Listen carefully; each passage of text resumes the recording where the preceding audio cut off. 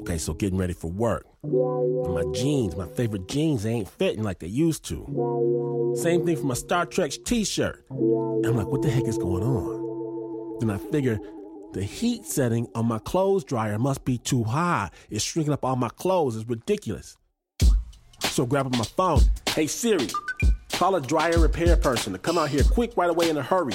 At this rate, I'm not going to have anything to wear. And this is a newish dryer, too. Shouldn't the company be liable for ruining my clothes? Somebody's going to pay. That was my favorite shirt. And I'm working up a head of steam at the outrage of defective product manufacturers in today's society. When I hear a distant part of my brain say, I ask myself, yes, what is it I'm trying to say to myself? And myself says, I don't know, dog. Maybe it's not the dryer. What you mean? Maybe you can spend a little bit more time working out. Uh-oh. I put down the phone, head out to the gym. Now I'm sweating on this stupid elliptical medieval torture device thing, and it sucks. And I'm thinking, we got the satellites, right? The artificial intelligence, self-driving cars, virtual reality, all this. And I gotta flop around here like it's the 1980s just to fit back into my own jeans. Is crazy. I mean, look, if the Russians can hack our democracy with absolute impunity, shouldn't I be able to hack a smaller belt size? Surely. Not just for starters. I want to shoot lasers from my eyes, get the X-ray vision we were promised back in elementary school. Isn't it time that technology met the man? Now, today on Snap Judgment, we're going to speed this process along. From WNYC Studios and Snap Judgment's orbiting Hall of Justice, we proudly present I Sing the Body Electric. Amazing stories with a human interface. My name is Glenn Washington. Robot butlers for everybody when you're listening to Snap Judgment.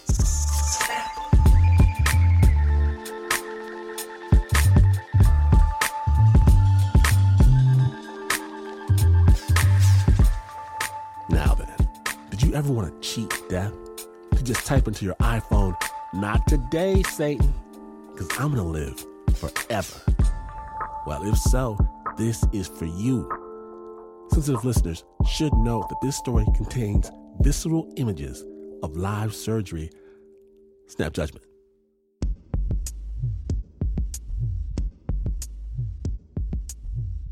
I remember when I was like, oh, geez, I was just a little kid. In our area, there was a serial killer going around, Richard Ramirez. He was breaking into people's houses and killing people. My parents were really concerned about this. I could overhear them in the other room and saying, wow, that's just on the street. I just remember thinking, well, if he comes in and I die, then that's it. I go to heaven. There are a lot of points in my childhood that I remember thinking, hey, let it come. What religion was your family? I don't know if I want to expose that, or I don't know. I guess we'll have to talk about it with the court stuff, right? Well, I mean, it's all up to you. Okay. Hey, Ryan. Yeah. Hey, are you LDS by chance? Yeah. You are? Okay. I hope I'm not going to offend you with... Okay. All right. We're good? We're cool, man. Okay. All right. Okay. LDS is Latter-day Saint. What most people call the Mormon Church. So I grew up in a Mormon household thinking that the apocalypse was coming soon. You know, after a war and famine, Christ will return and just burn all the wicked and good people will go to heaven. If you can go to heaven, you can achieve godhood to yourself. To me, that was very appealing as a kid because, that's like superpowers. I'm going to be able to teleport or whatever. If you could get to heaven, you could do anything you want. Flying, creating stars, creating a Big Bang, an eternity of entertainment. I just had complete faith in that, and I was looking forward to it. I thought, the sooner it ends, the better. There was a few other times, too, like camping. When I was 12, I was at this Boy Scout camp, and this one bear had mauled a bunch of kids. They had people out trying to catch it or kill it or something, and And they kept it open. They just kept this camp open. At night, this thing would come through our camps, and then you'd hear crashing here or there. It was like Jurassic Park, where you just see this shadow on your tent, the breath, it's like right by your head. This Boy Scout camp was like a week long. One day I was walking down a hill, and all of a sudden here's this bear, like right on this trail that I'm going down. I froze, and it froze for a second too, and then it just started approaching me. I was like, okay, this is how I go out. Let it come, let it kill me. But it walked towards me, and then it just turned and walked off the other direction. I didn't have much survival instinct, I don't think. On one end of it, it's good, because the alternative was, having a lot of anxiety about the situation and myself. But maybe I was not so safe because I didn't really fear death. And now I fear it like crazy. The last thing I want to do is die. When I was 17 or 18, I started hanging out with kids that were really like counterculture, I guess, in Utah. I was smoking pot, not graduating high school. I just kind of got in this spiral of self-doubt, self-loathing, and just despair about me being able to actually get to heaven. Like, okay, well, here's something I can't live up to. I think I'm an atheist. I don't have a reason to believe anymore. That's when it got scary for me, because I had thought about death now, and I just thought, when I die, I'm dead? That's just bleak. Now it got real. And then I put into perspective how much time we get on Earth, and now that there's not eternal life, it's scary. So I kind of grasped onto science. I fantasized a lot as a kid. I read a lot of comic books. I was really into like sci-fi stuff, like the Jetsons and futuristic technologies. Like I would daydream about visiting other worlds and flying around in rockets and space travel. Futuristic technologies like jetpacks and longevity drugs, those actually offer a way in this lifetime to fly or to have eternal life. But basically, technology is advancing exponentially, so that became my new hope. That filled the religion void. Immortality can now be done scientifically. I just got to wait it out.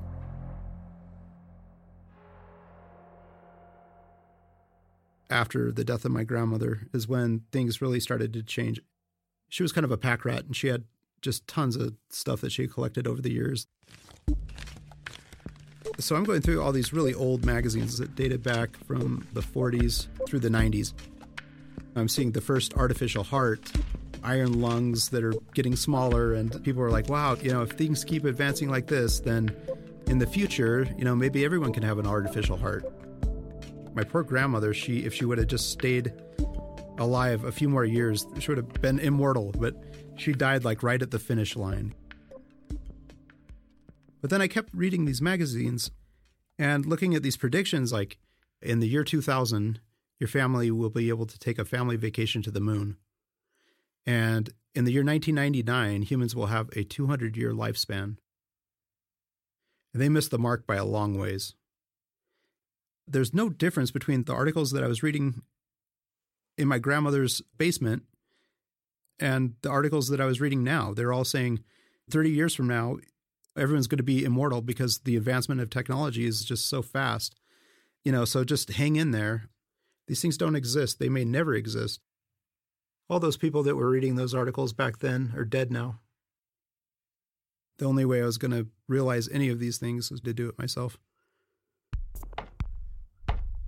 There's a very small town in Utah that hosts this international film festival. They invite minor celebrities and things like that. I went out to this film festival. I think it was a Godzilla theme. And there's like this after party. And then I'm introduced to Poppy. Poppy was a poor college student. She didn't have money to get her tonsils removed. She went to the library and researched everything that was involved in a tonsillectomy. And then took a bottle of whiskey and something to cauterize, and she removed her own tonsils. She went to a doctor afterwards, and the doctor looked at it and said, wow, you know what? This is a really good job. She seemed like a regular person to me, but I think a lot of people were just, creeped out by it and just thought, oh, that's really gross. What a weird person. Me, I was just fascinated, and I just thought that was the coolest thing. You got to be hardcore to be able to pull something like that off. After the death of my grandmother is when I started the biohacking stuff really hard. I just started researching everything that I could online, and I honestly thought I was all alone. I thought, nobody else has an idea this crazy. And then I ran across somebody's blog, a person by the name of Left Anonym, and Left Anonym was implanting magnets in their finger, and people just started collaborating in a blog comment section. So we started a forum, and it really just took off. It went from hundreds of members to thousands of members, then tens of thousands. My first upgrade was the finger magnet. I wave my hand, and the magnet inside my fingertip is vibrating in response to electromagnetic fields around me. Here's an otherwise invisible world, and I feel it like it was a texture. It was like having a sixth sense. Grinding is a term from gaming terminology. You take your character and you just methodically battle the same people over and over and get the items or level up your character, but it's a very methodical, slow character improvement. A grinder's focus is their own body.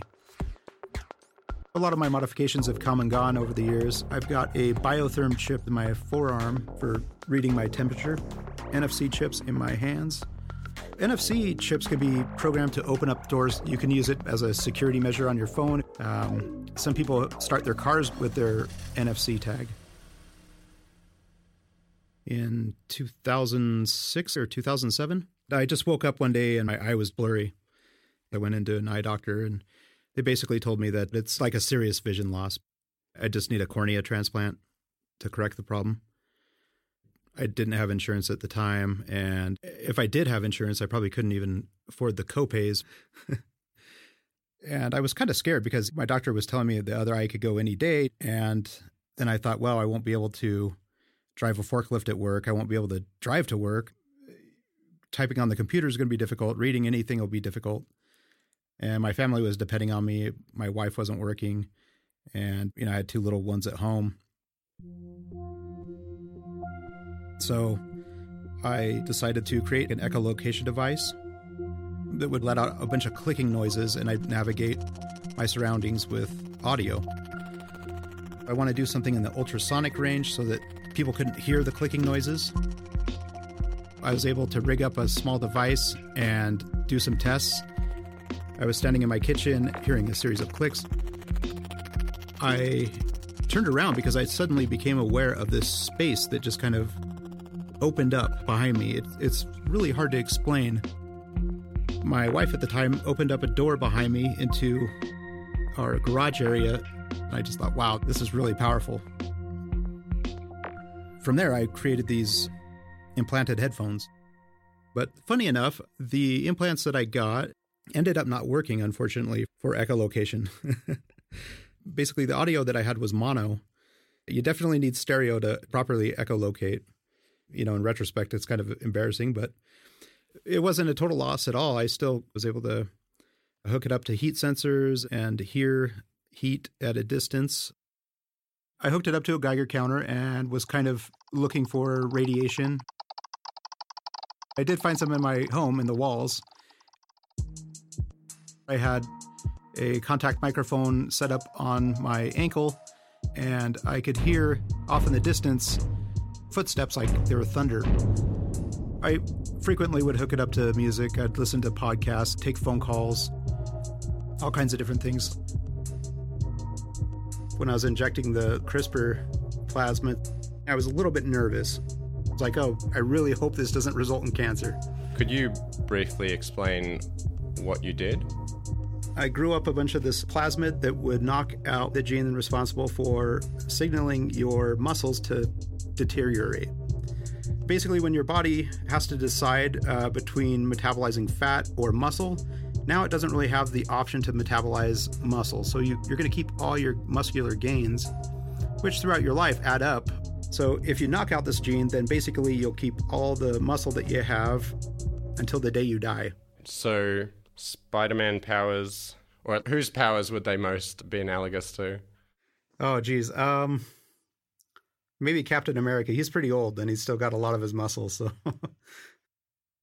So I injected that and it didn't really work out like I thought it would. So just nothing happened, right? Right. Nothing happened, but there was nothing wrong. No infection or tumor. Are you going to try that again? Yeah, using a different method. There's another biohacker working on it. It's been 6 months and the guy's lost 4 inches off of his waist and 25 pounds without really changing much at all in his lifestyle. What for you is a step too far in terms of biohacking? I don't think that I have any limits, to be honest.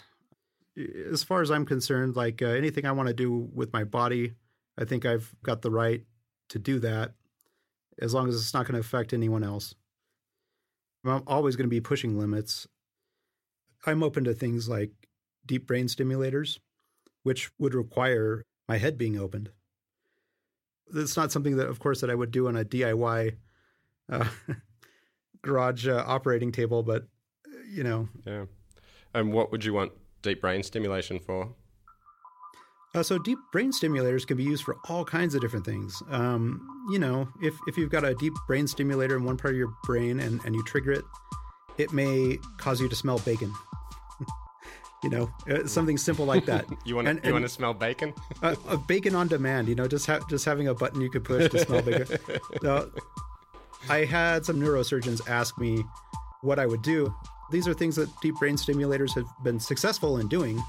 And so the two that I picked were the removal of pain. Push a button and whatever pain you're in just goes away. And then the other one's sorrow. Those are the two most miserable parts of life. Find out exactly how far Rich will go to enhance his God-given body. On Snap Judgment, the I Sing the Body Electric episode returns. Stay tuned. Welcome back to Snap Judgment. When last we left Rich Lee, he was pushing the limits of exactly how far he would go to technologically enhance his own body. My oldest son is now 15 years old. He's a lot like his dad. He's pretty nerdy. We have some really nerdy conversations. My daughter, she's really social. She's just turned 12 and very mature for her age. Her and I have some really deep adult discussions. They're great. I really couldn't ask for better kids. When I first started getting different modifications and things like that, I would show my kids and they just thought it was amazing. I'd go to pick them up from school and to their friends, they'd say, "Hey, come meet my dad. You got to see this. Check this out. He's a cyborg." I've got this trick where I can put my finger inside their ear and they'll be able to hear the audio coming out of my fingertip. Oh, wow, cool, neat. They thought it was the coolest thing in the world that they had a cyborg dad, you know, who could move magnets on a table with his finger.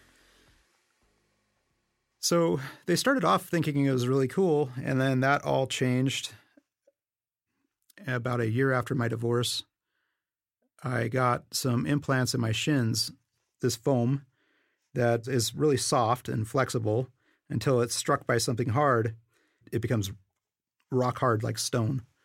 This foam could stop the full force of a baseball bat. There was a project that was going on in the forums for about 4 years to test out how this would work in the human body by taking a BioSafe tube and stuffing it with this foam and, you know, inserting these rods inside the body. I was kind of the guinea pig for this thing. So I was at my friend's place. He has a surgery room, and I had 2 friends that performed the procedure. That lasted a few hours, and it was really gruesome. Say, Rich. Yeah, that's what's up, man. Yeah. There were a few moments where I was in extreme agony. I mean, just excruciating pain, because I had this basically metal rod that was being shoved down my shin and scraping the connective tissue away from the bone and making a tunnel so that this tube would fit into that new cavity. What I'm doing is I'm freeing up tissue because otherwise I'm never going to be able to suture that without a little bit of extra skin. Yeah. At the time, it was definitely the worst pain I had ever experienced, despite having lidocaine injections, which really didn't work too well. Every time they shoved the rod in, I felt it. That tissue feels pretty tight, huh? Yeah, totally.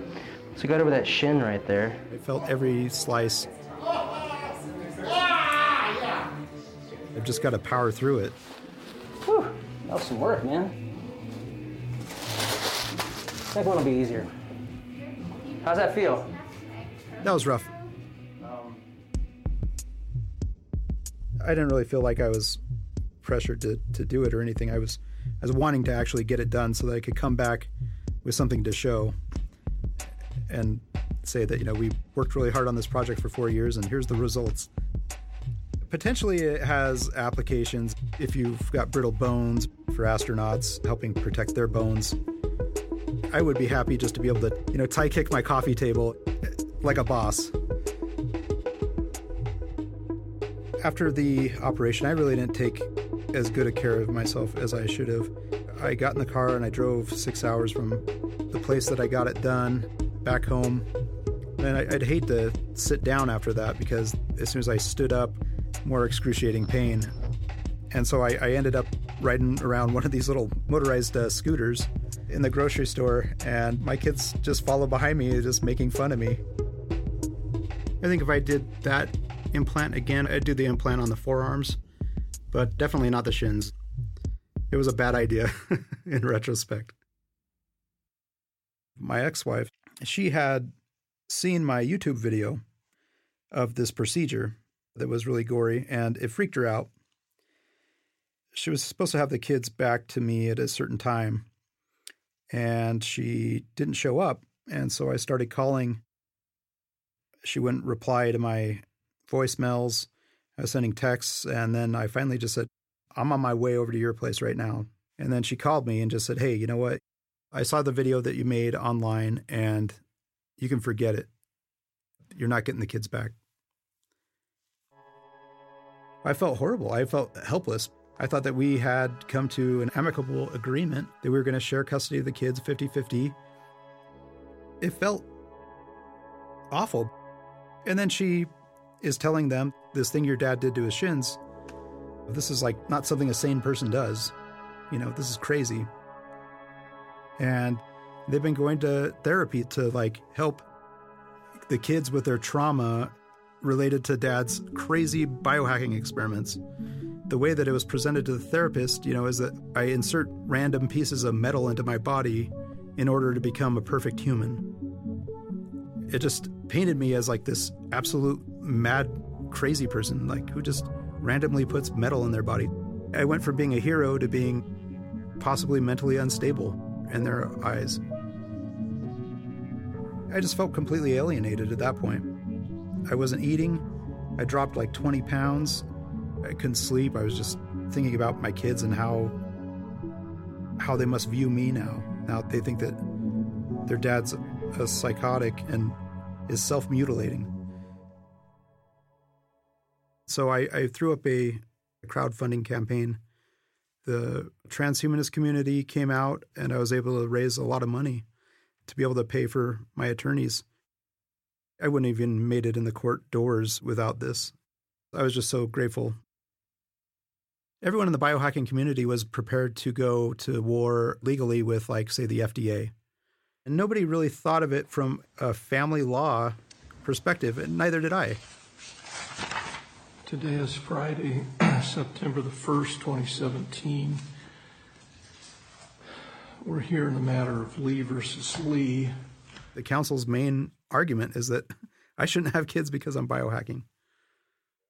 I mean, it looks like it could have set a precedent that biohackers can't have kids. Right, and that was a major concern because this is the first court case. What kind of precedents will this be setting? What her attorney presented is that what I had done was an act of self-mutilation and traumatizing to the kids. What the opposition counsel was asking for was that I not have any biohacking experiments in the house while the kids are around, and that I should never talk about biohacking around them. It was going to be like, I couldn't operate and do biohacking because eventually my kids would find out about it. That's my life's work, is wrapped up in this biohacking stuff. I have two things that I love, biohacking and my kids. They're basically trying to put me in a situation where I was going to lose both.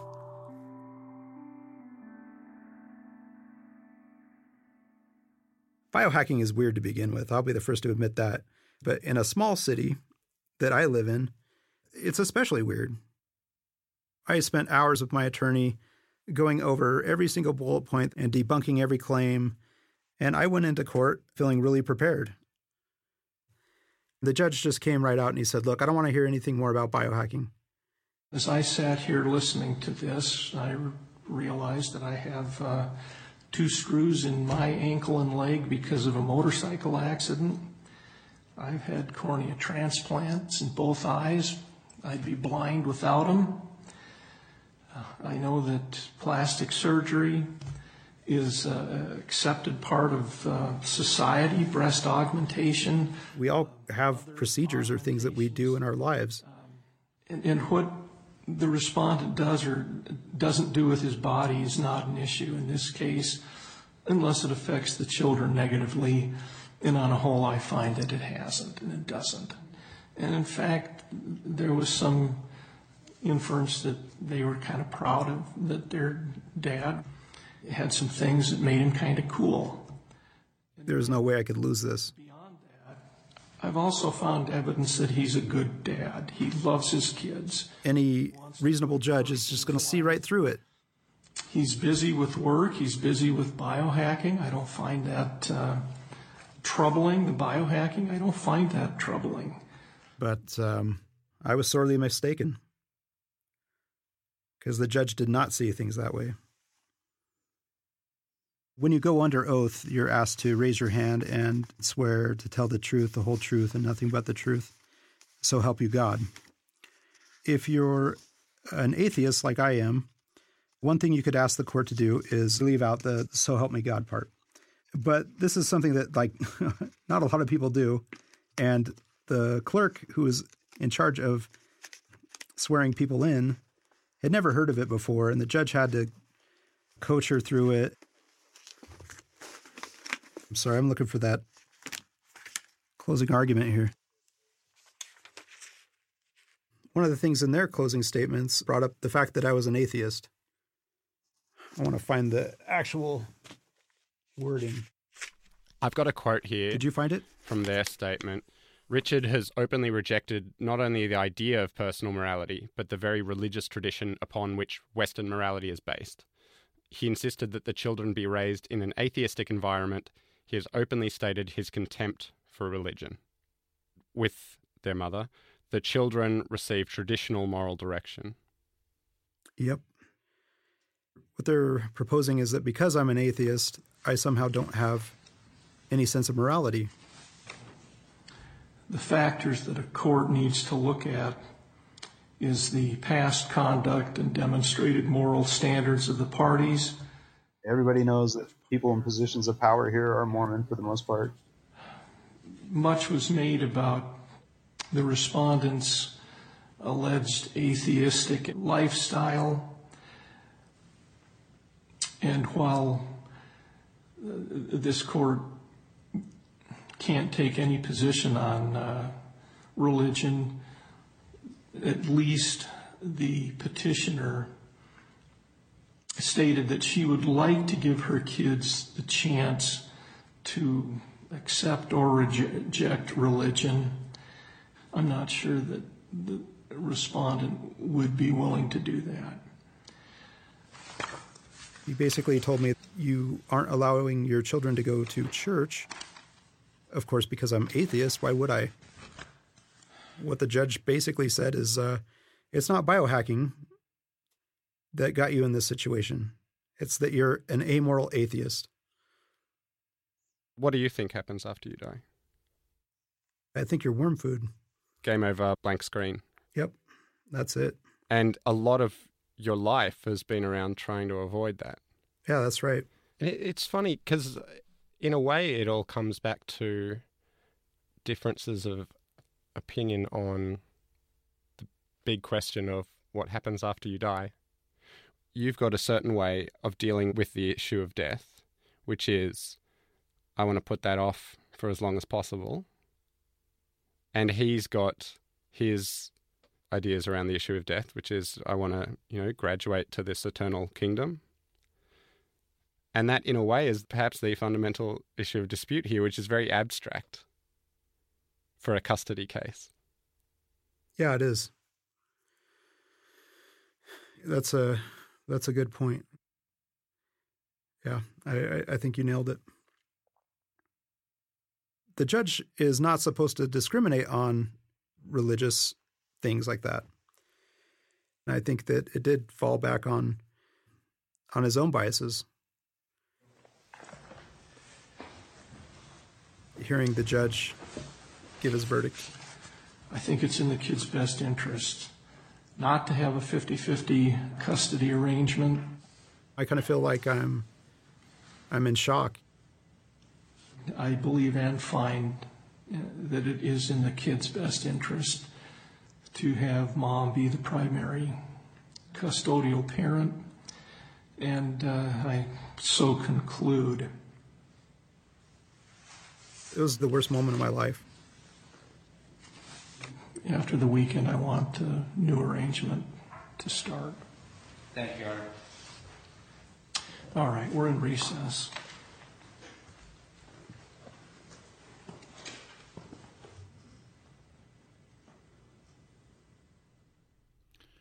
What scares you most about death now?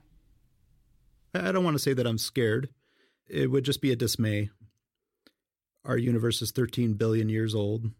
Our Earth is only like 4-point-something billion years old. Lifespan on it for 3. I get 75 years if I live a full life or whatever it is. And I don't get to see like all these amazing things. If I don't make it, then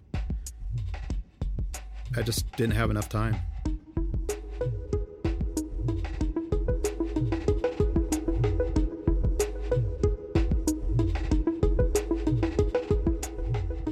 Big thanks to Rich Lee for sharing her story with The Snap, and love as well to filmmakers Lior Kaufman and Joe Egender for their assistance.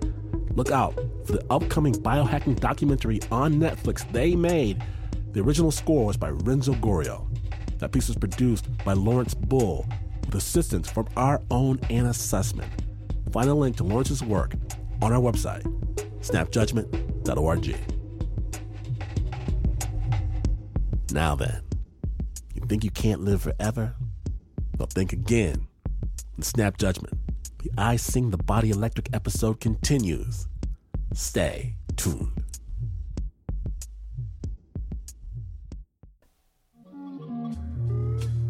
From WNYC Studios in Snap Judgment's underground lair, welcome back to Snap Judgment, the I Sing the Body Electric episode. My name is from Washington, and we wonder if you've ever loved someone so much that you want to keep them around. Our next guest, James Vlahos, he found a way to make it happen. Snap Judgment. Anyway, I get on the stage, and the line is, "And now, my dear, prepare for a magnificent surprise." And I delivered the line, and my pants fell off. Well, my dad was a talker, and that was maybe the best thing you could do with him is hang out and chat. Words just always came very easily to him, and he didn't need to stop and think so much. He would just lay it out. So my dad had this sort of funny vocabulary. He might insult somebody by calling them a poltroon. If the weather was warm, he'd say, "It's hotter than a $4 fart." Of course, you'd think to yourself, what is a $4 fart? But somehow in context, it worked. Like a lot of guys, James grew to love his dad's ridiculous jokes. But in April 2006, his cheesy one-liners suddenly meant more, because that's when he got the diagnosis. stage 4 lung cancer. And I remember having the feeling of he's dying. It's going to happen in a matter of months rather than in a matter of years. And we wanted to know his story. We wanted to remember it. So now is the time. We're going to record it. We're going to get as much detail as we can because this is the window. It's closing. We had arranged the first session to be in the bedroom of my parents' house. He sat in sort of the comfy armchair. I sat in a wooden desk chair, and I've got my digital recorder, and I've got a pad, and my job was really just to sit and listen. No, I enjoyed high school a lot. Vivo, Vivo, Vum. Particularly the senior year. Boom, get a rat trap bigger than the cat trap. 17th on January 4. Cannibal. Zis Boom Ba. 1953. Oakland High Varsity. Rah, rah, rah. Hot dribbling spit. Mom's on the phone. I hope she's not uncomfortable. Can I ask you a question? You just did. When I took all those recordings, I sent them out to be professionally transcribed. I was somewhat shocked to see that they came to a total of nearly 90,000 words. That's around 300 or 400 pages. About as many words as To Kill a Mockingbird. I printed out the transcriptions and put them in a binder, thought, cool, we got that, and then I put it on a shelf. And there it stayed, collecting dust on the shelf day after day in full view. One day he was working on an article about Hello Barbie, a doll that could talk. It was supposed to be the next big thing in interactive talking computers. And so I shadowed their engineers for several months. So I had this whole experience of seeing how you make a talking AI that was going to be this little brain for Barbie. So at any rate, that was all kind of in the back of my mind. Why couldn't I make a dad bot? James wanted to make a dad bot, a sort of chatbot app of his dad. Dadbot wouldn't speak the same way Talking Barbie did, but you could write to it like you would in Facebook Messenger. And it would write back in his dad's own words with his style and phrasing, just like his dad would. The first thing the Dadbot says, or one of the first things he can say to you when you fire him up, he says, "'Tis I, the beloved and noble father." And that was a signature saying of my dad. He would even call himself BNF for short, for beloved and noble father. I would have the binder with all my dad's words. And I'm just looking through there and pulling out sentences and phrases and building conversations out of them. Getting Dadbot to say a catchphrase is one thing, but Dadbot had to be conversational. I'm not going to have him deliver monologues in this chatbot. It's got to be some back and forth. So, Dad, how are you doing today? Not bad for a man of my age and decrepitude. Yeah, it was fun. It was fun to dig my teeth into his humor in particular with all of his funny sayings. And if I do this right, it's going to sound like him. I spent a couple months on the first draft of the Dadbot. I tested it on myself in the morning, and then that afternoon was so excited that I had somebody else test it, a computer science expert student at Cal Berkeley. And I handed it to him. The Dadbot, did one of his standard opening lines. He said, "Hello, 'tis I, the beloved and noble father." And the student logically said, "Hello, father." And then the response that the Dadbot gave was, "John who?" And the student, he kind of did that face where you pull your chin back and you make a weird half smile. And it absolutely fell on its face, just from jump. It was much less ready than I thought it was going to be. I had this weird mix of pride and protectiveness. The bot had already started to become a someone to me, which is a little strange. Immediately afterward, I was driving home, and I thought I had felt this feeling before, and it was a parenthood-like feeling of wanting my child to do well and feeling sort of both a little embarrassed for him that he didn't do well and also mad at the world for not being more gentle with my precious child.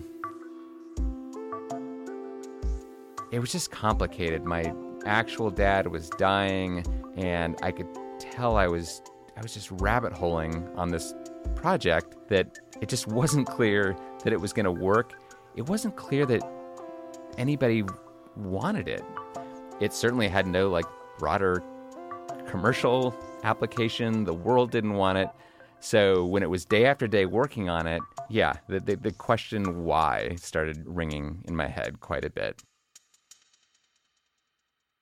My wife had raised a lot of good questions. This is kind of weird, isn't it? Like you're creating this sort of fake digital version of your dad, and what's that going to be like for you? What's that going to be like for the family?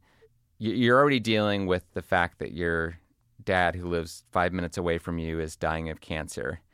So it might be nice when you're not dealing with that situation to escape now. There's no emotional escape for you. But James locked himself away in his office for 8 hours a day, coding and recoding. Around Thanksgiving, after months of programming, I went up to their house, got things set up so I had the laptop computer set up at the dining room table. This was going to be the first time that my mom and dad saw it. James opened DadBot on Facebook Messenger, and then he went to the living room to get his dad. He pushed his wheelchair into the dining room and then hoisted him up in the chair next to his mom. And there was so much going on with his health and everything that it felt also hard. He wasn't so concerned with DadBot's technical performance. He was worried about his parents' emotional reactions. I was hoping, I think even more than whether it failed or not, or had dead ends or bugs or anything, and the moment where they would either like it in some way or maybe say, whoa, creepy, what is this? You chat with the DadBot on Facebook Messenger, so you're sending text messages back and forth, but he has audio clips that play as well. And I remember my mom first turned to me and she said, I can say anything? She turned and she typed, "This is Martha, your dear wife." And the DadBot responded, "My darling wife." And she choked up immediately when the bot said that to her. His mom was completely absorbed with DadBot, but out of the corner of his eye, he could see his dad was confused. Who was saying what? Who was dad and who was DadBot? And he got upset. He had a little bit of an identity disturbance. He's had some loss of function, and this is a mind. What am I doing to him? Having this version of him that's saying his words and he's having a hard time keeping track of who he is. That was unsettling for me. It did make me worry a little bit. But really a lot of it was uplifting. They both said amazing. They're like, oh, okay, we like it. It passed that test at least. I mean, that was one of the first times that I started to feel a little more secure in okay, I think this is a good thing that I've done. 2 months later, they called in hospice. I went and sat by my dad's bedside, and it was very hard. I mean, he was such a verbal person, but he really had just about entirely lost the ability to speak. So that was crushing because that was always so much part of him. It was so devastating to not hear him talk at the very end of his life. And, I sat and I held his hand and I stroked his shoulder and I just kind of blabbed a bit because I felt like somebody should be talking. And, I was just exhausted. I was really exhausted. I went upstairs, went into my sister's old bedroom, which was the bedroom directly above the room where my dad was, got myself ready for bed, took my phone out of my jeans and put it on the carpet beside the bed. And I'm not normally a take the phone to bed sort of person, but it was there, and I picked it up. I decided to chat with the DadBot. A file comes up, and it's one of the times when I could hear his actual voice, and he sang, "Me and my shadow, all alone and nothing to do. Me and my shadow, 12 o'clock, it's nothing to do. And when I climb the stair at 12 o'clock, there's nothing to do." Kind of made the hair stand up on the back of my neck because, yeah, it was one of those moments where I kind of cracked a smile and started crying at the same time.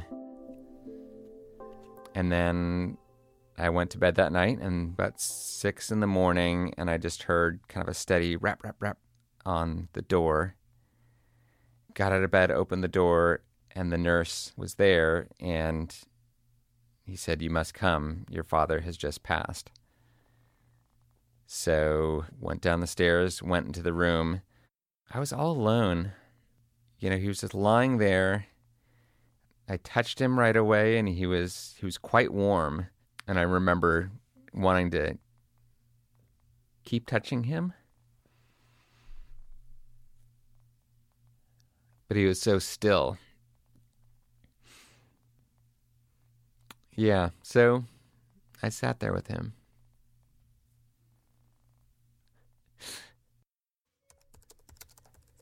Hello, are you there?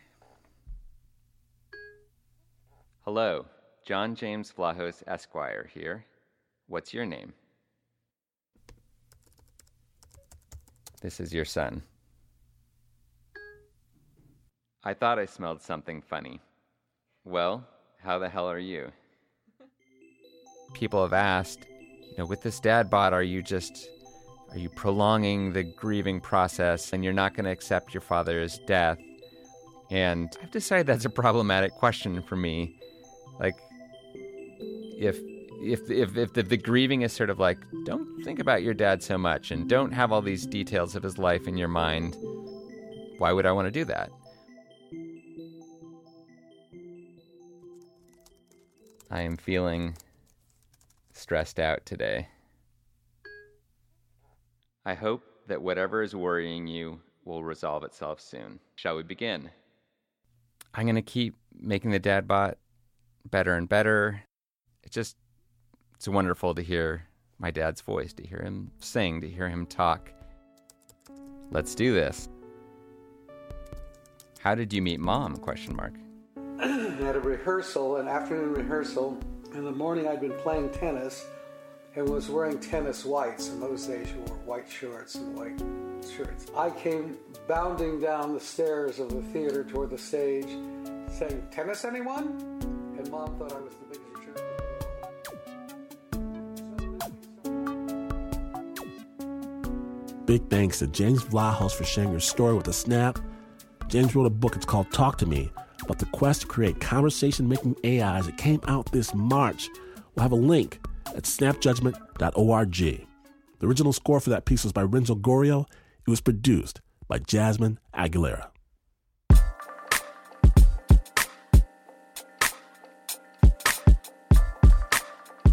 Snappers, if you missed even a moment, get the Snap Judgment podcast. And even though this is not the news, no way is this the news. In fact, you could wake up in the morning to scratch your legs only to realize that ain't your hand scratching your leg. And double yikes, that ain't even your leg being scratched. And you would still not be as far away from the news as this is. But this is WNYC.